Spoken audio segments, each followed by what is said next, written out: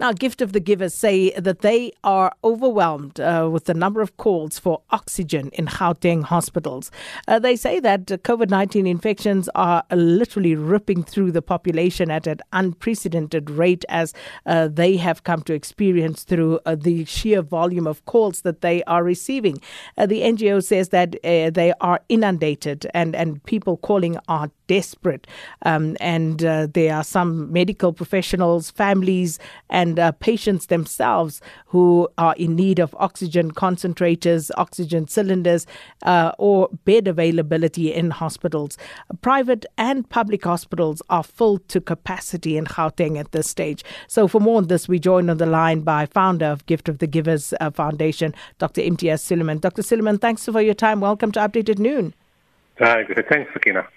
Dr. Sooliman, such a bleak picture that is starting to emerge, and you speak of being overwhelmed. You speak of staff shortages, as some of the problems. Give us a sense, if you will. Please elaborate on the situation from your vantage point. Sakina, there is a difference between the first waves and the first and second wave and the third wave. In all waves, people call for oxygen, they call for concentrators, they call for cylinders. That happened.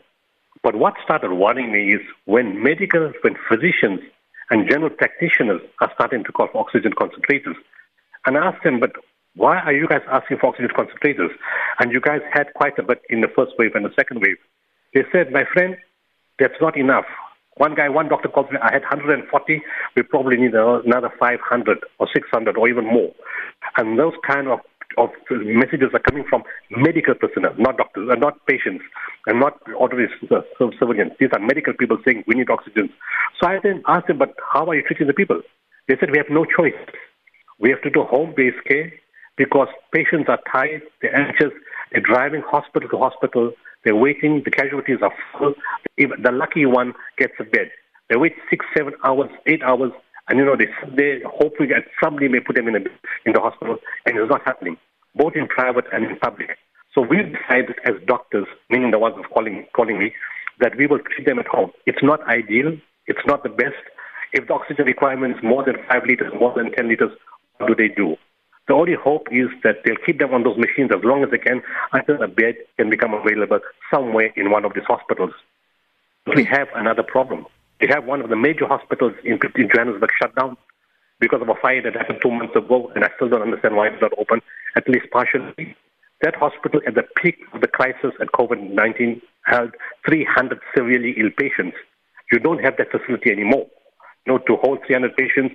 And the numbers of patients are climbing much more now than it was in the second and the first wave, because if you look at it, we're looking at stats overall in South Africa, 22,000 patients, 15,000 infected people. But the majority of those cases this time are in Gauteng. So you have larger numbers of cases, but the majority of 65 to 70% of those affected patients, they're not spread out in Eastern Cape, in Western Cape, parts of Limpopo, parts of Northern Cape. Majority of them are where you are. The increased number of infections in your area, you've got reduced hospital beds because one hospital is closed, and you have a increased requirement of oxygen, and now the physicians have to looking after people at home, and that's all credit to them. They don't have to do that. It's an extra risk to them, but they're doing it, and it's extremely time-consuming. The staff issue is not a new issue. When the lockdown was declared on 27 March last year, what did the government say? They said, we are locking the country down to prepare hospitals for the COVID wave. What preparation did they really do? At that point, there were thousands of posts empty. They were not filled in the different hospitals. And our experience from Europe and America tells us that the healthcare workers are going to get burnt out if they're going to work long hours. They're already working long hours before COVID-19. And now you come with COVID-19 and you don't fill that post. That's the first mistake. Secondly, you're supposed to deliver PPEs to the hospitals. Instead of delivering to the hospitals, we have the 14.3 billion rand scandal, and all the hospitals that called us either received very little or no PPEs. And we delivered to 210 hospitals nationwide, PPEs over a period of time.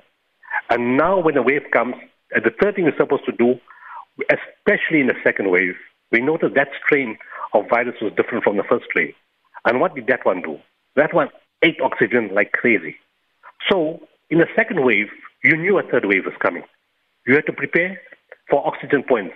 But what did we do? We said the vaccine will solve all problems. The vaccine can only solve all problems if everybody gets vaccinated in time. And the vaccines come in time, and 40 million to 45 million people are vaccinated.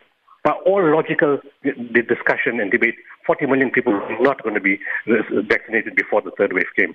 So a parallel program should have been done, where the hospitals were prepared, more beds were created, more oxygen, bulk oxygen facilities were put in, more oxygen machines were prepared, and more nursing staff were brought in.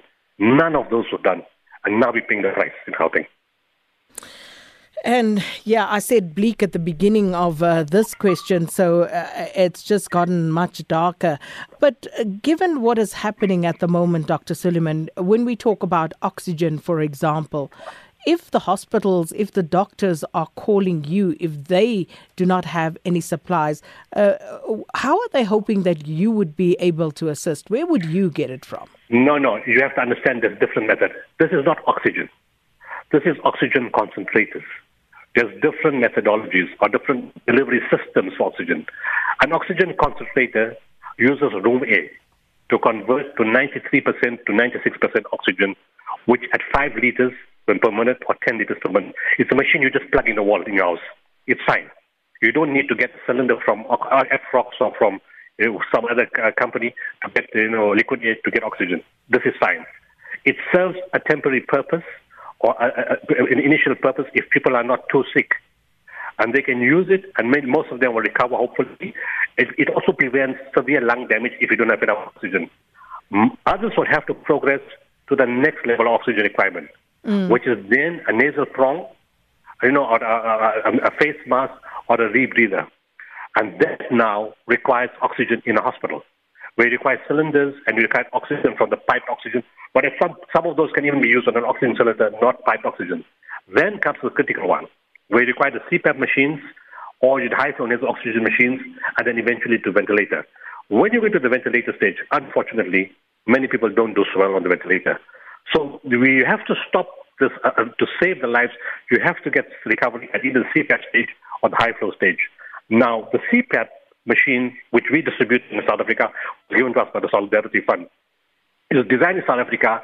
We rolled out 2,500 in December last year, and they played a major role in saving lives. Yes, they do use oxygen, but the oxygen they use is between 10 liters and 30 liters per minute. Compared to the high flow, we use 60 to 100 liters per minute. And when you have oxygen constraints, the machines are ideal. They can do the job, but in the worst case scenario, you will have to go to the other machines.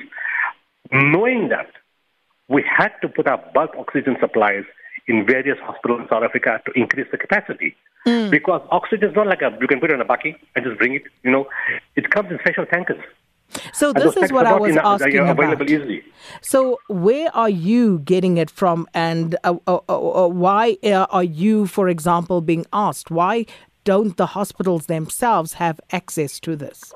No, again, the part I'm being asked for is oxygen concentrators. Oh, you've not been asked for oxygen per se? No. The patients do ask for oxygen, yes. But they think, like with some wonder agency that can create anything. People ask us. They do ask us for cylinders. But that are not doctors.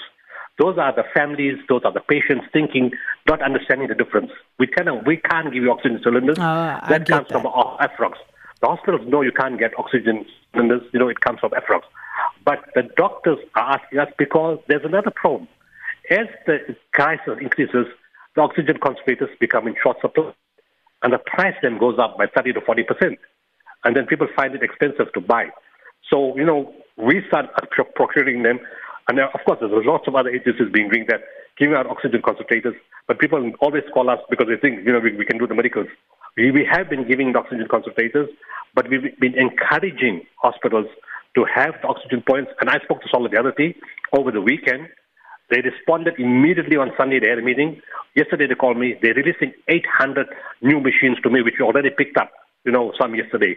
And any hospital in South Africa, public or private, the deal is this. You create one oxygen point, what a bed, and staff to look after that patient, we will give you a free machine. Okay. And Dr. Suleiman, before I let you go, I also just quickly want to hear about some of the other work that you've been doing. whilst we're dealing with the pandemic, there are other issues as well around chronic service delivery challenges in the country. You've been very instrumental over time in helping us, even us here at SAFM, go to communities and, for example, drill boreholes so that people can have access to water. So please speak to me about that as we see more and more water shortages around the country as well, where municipalities seemingly are failing to deliver. Well, the water shortages are predominantly in the Eastern Cape. All right, there has been drought in the Northern Cape, but predominantly the problem is in the Eastern Cape since 2015. We've drilled several boreholes in various parts of the Eastern Cape, nowhere near what's required. It's a very expensive business. But we tried, like Makanda, we're still losing the battle for 2 years there since February 2019. Every now and then the town is shut. There's no enough water. The people go and protest. The university doesn't function. Visitors don't come. The economy gets affected. We've got water tankers working 7 days a week. I don't know for how long. Then you got a town that's nearby, Ellisdale. Again, it's got a clinic. Clinic shuts down every other day because there's no water. They've got a golf course there that used to generate money for this town. Rich people come there, they play golf, they stay in the guest house, they buy in the shops nearby, people get jobs, no water, golf course not functioning, the entire town collapses. We got in Pedi, they didn't have water for years. We went in and drilled in bowls, we found existing bowls, we fixed them up, we put bowls in non-Pomulelo Hospital. The same thing in Adelaide. There's been Tata and other areas where there's a request for bowls. We've been doing that. But the biggest shock of us all is to come and drill a borehole in Johannesburg, right? In Raymond Musa Hospital. Yeah, and we're busy in Helen Joseph also. What I don't understand is that Johannesburg is the richest city on the continent. How come it takes so long to provide water to big hospitals in Johannesburg? We're not in some rural African town in some African continent, 1 mile away from anywhere where there's no resources, there's nothing. Here in Johannesburg, systems of government have to change. You can't say you're going to fill in a form and paperwork and get something done. A hospital that requires water is a crisis. We've got a first wave and second wave. You tell patients, sorry, you can't come to the hospital. Whatever condition you got, unfortunately, is going to get worse at home. You have to wait. We can't bring you to the hospital. We've got COVID cases. Patient is patient, respects the decision, stays at home quietly. Second wave is gone. Patient comes to hospital, booked in, comes after months waiting for that procedure, gets into the theater, says, sorry, there's no water. Can you imagine? Absolutely shocking and heartbreaking. But Dr. Imtiaz Sooliman, thank you so much for speaking to us, giving us an understanding and a sense of the dire situation that some hospital and patients who have tested COVID positive are facing. As he says, they have been asked for oxygen concentrators, but not necessarily for oxygen by the hospitals, as I erroneously understood the case to be. So they are, however, still assisting where they can with all of these issues, and it's a dire situation. So, we all need to just take care, and hopefully we won't get to that point where we are severely ill.